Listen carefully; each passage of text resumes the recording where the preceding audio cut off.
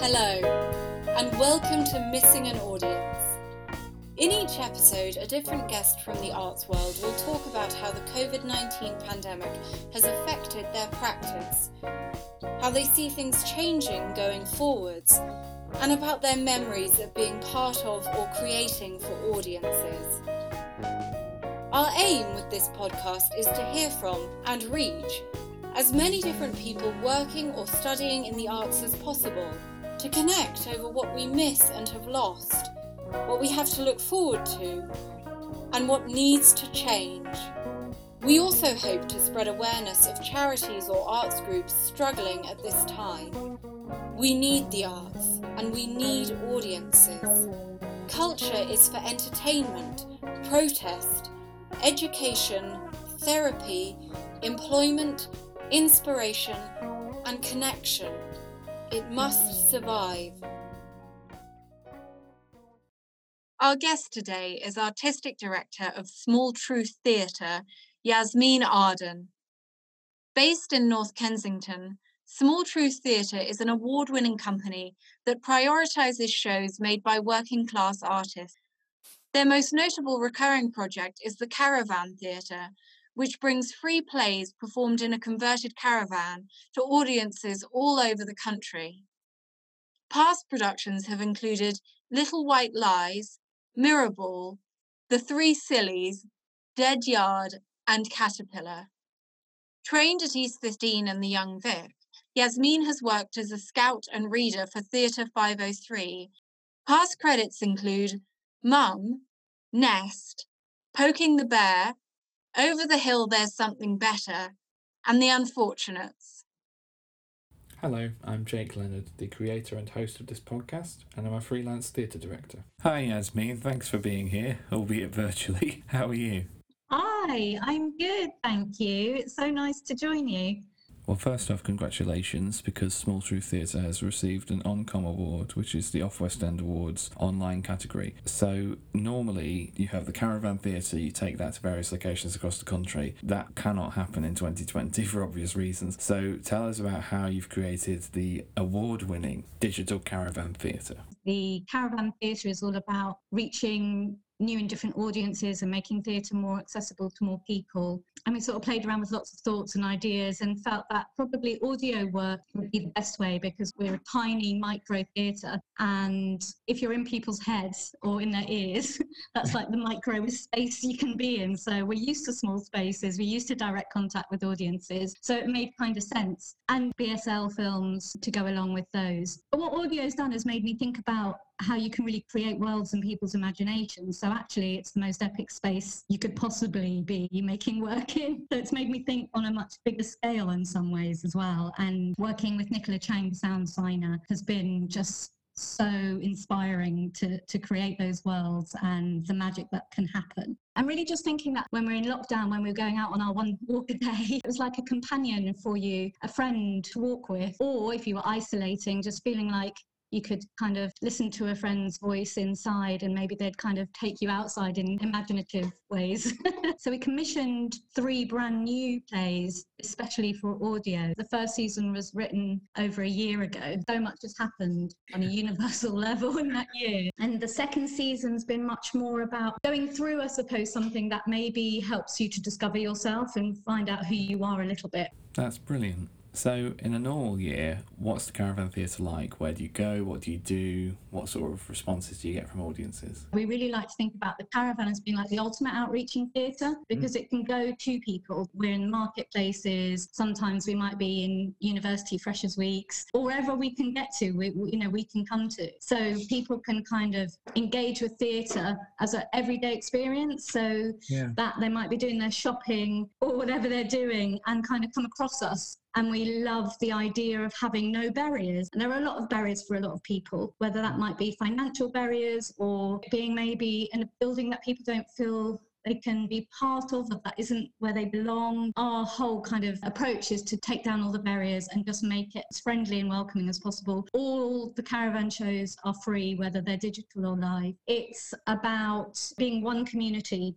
The performers, with the audience it's an equal experience. We want everyone to feel that sense of equality. So all actors, directors and writers get paid the same to reflect this. I really struggle with the idea of the sort of theatre hierarchy of, know, you've got your producers and your directors, and then you've got your actors, and, you work your way down. I don't think that's a healthy way of making theatre, to be honest. You can't do your best work if you feel like you shouldn't be there. It's one of the joys, I think, of being a director, is that you can't do everything else. Your job is to direct. You can't act, you can't write necessarily, you can't stage manage. But you've got all these wonderful people around you can. And everybody's adding their layer. Hopefully it takes a bit of the stress and pain out of the art, that we're supposed to all be feeling. But maybe also we're allowed to enjoy it and support each other and strengthen each other. Every person involved is adding a layer of depth to make one big, beautiful cake. Well, who doesn't like cake? And of course you have the writer, the director, everybody else, but you need an audience for a show to happen, don't you? So tell us about the audience experiences you've had.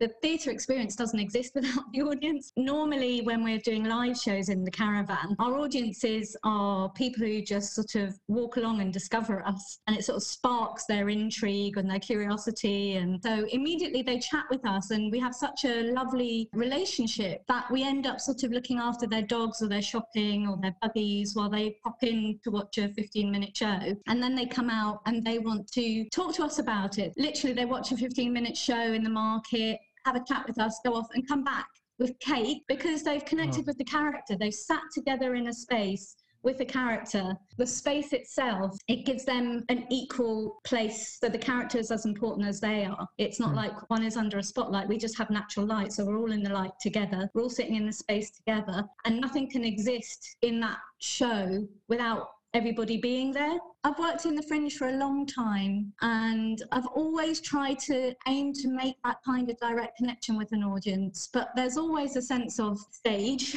that needs to be lit. And there might be various ways to kind of break that fourth wall and that kind of thing. But the Caravan Theatre to me has liberated me and made me just feel you didn't have to try to contrive the breaking of a fourth wall or anything like that. Like I said, there's no special lighting. We're just in natural light. We're sitting together. It doesn't look like a caravan inside. It's been redesigned. We want to go theatrical. It's in the round, but it allows for that true connection without trying to enforce it. It just naturally is there always. I feel really proud that we've been able to make work that still feels that it's on the line of what we're doing and able to connect with people and give that sense of community, even if it's just somebody on their own listening, that they feel that companionship, they feel that connection with a character or their imagination, their world. And I'm glad you said that you're proud of it, because you should be. And I think that's something we shy away from a lot in the arts. Obviously, you never want to be arrogant or anything, but at the same time, you should be proud of what you're doing. Thank you. That's really kind. Thank you. So we've now reached a point in the show where I asked guests to talk about a particular cause or charity that they'd like to highlight to listeners. And I understand that you want to talk about something very close to your heart, which is food banks. Obviously the Trussell Trust is the big one, but Small Truth Theatre and Caravan Theatre have had a lot of work to do with food banks over the years. Is that right? I worked on a play called On the Line, which was set during the miners' strike, and it was the wives of the miners putting on a fundraiser. So it was an interactive piece. The audience were the mining community, in effect, and asked to bring food donations, which was then donated to a real local food bank. Once I got involved and saw the work that they were doing and the growing need for the work that they're doing, sadly, it just doesn't make any sense to me. Like, we're one of the richest nations and people are in need of food. I mean, there's no excuse for it. Up until the end of March this year, so that's before really the big pandemic demand would have kicked in, the year leading up to that, there was an 18%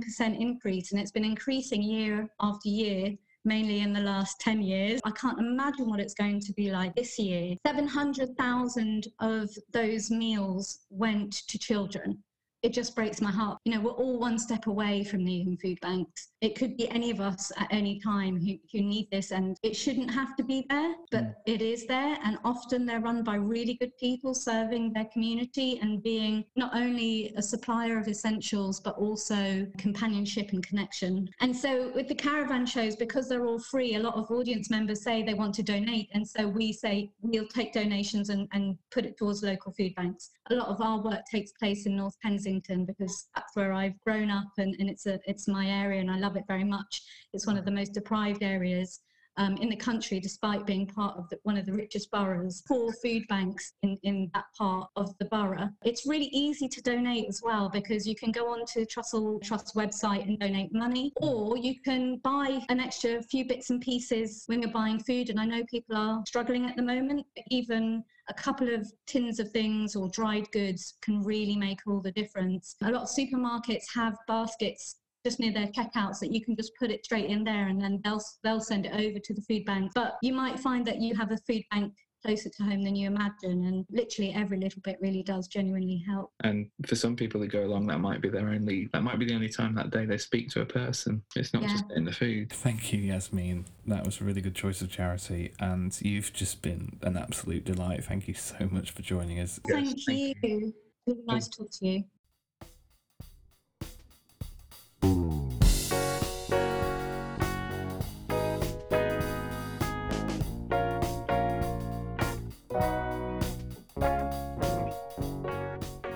Thank you for listening to Missing an Audience, hosted by Jake Leonard.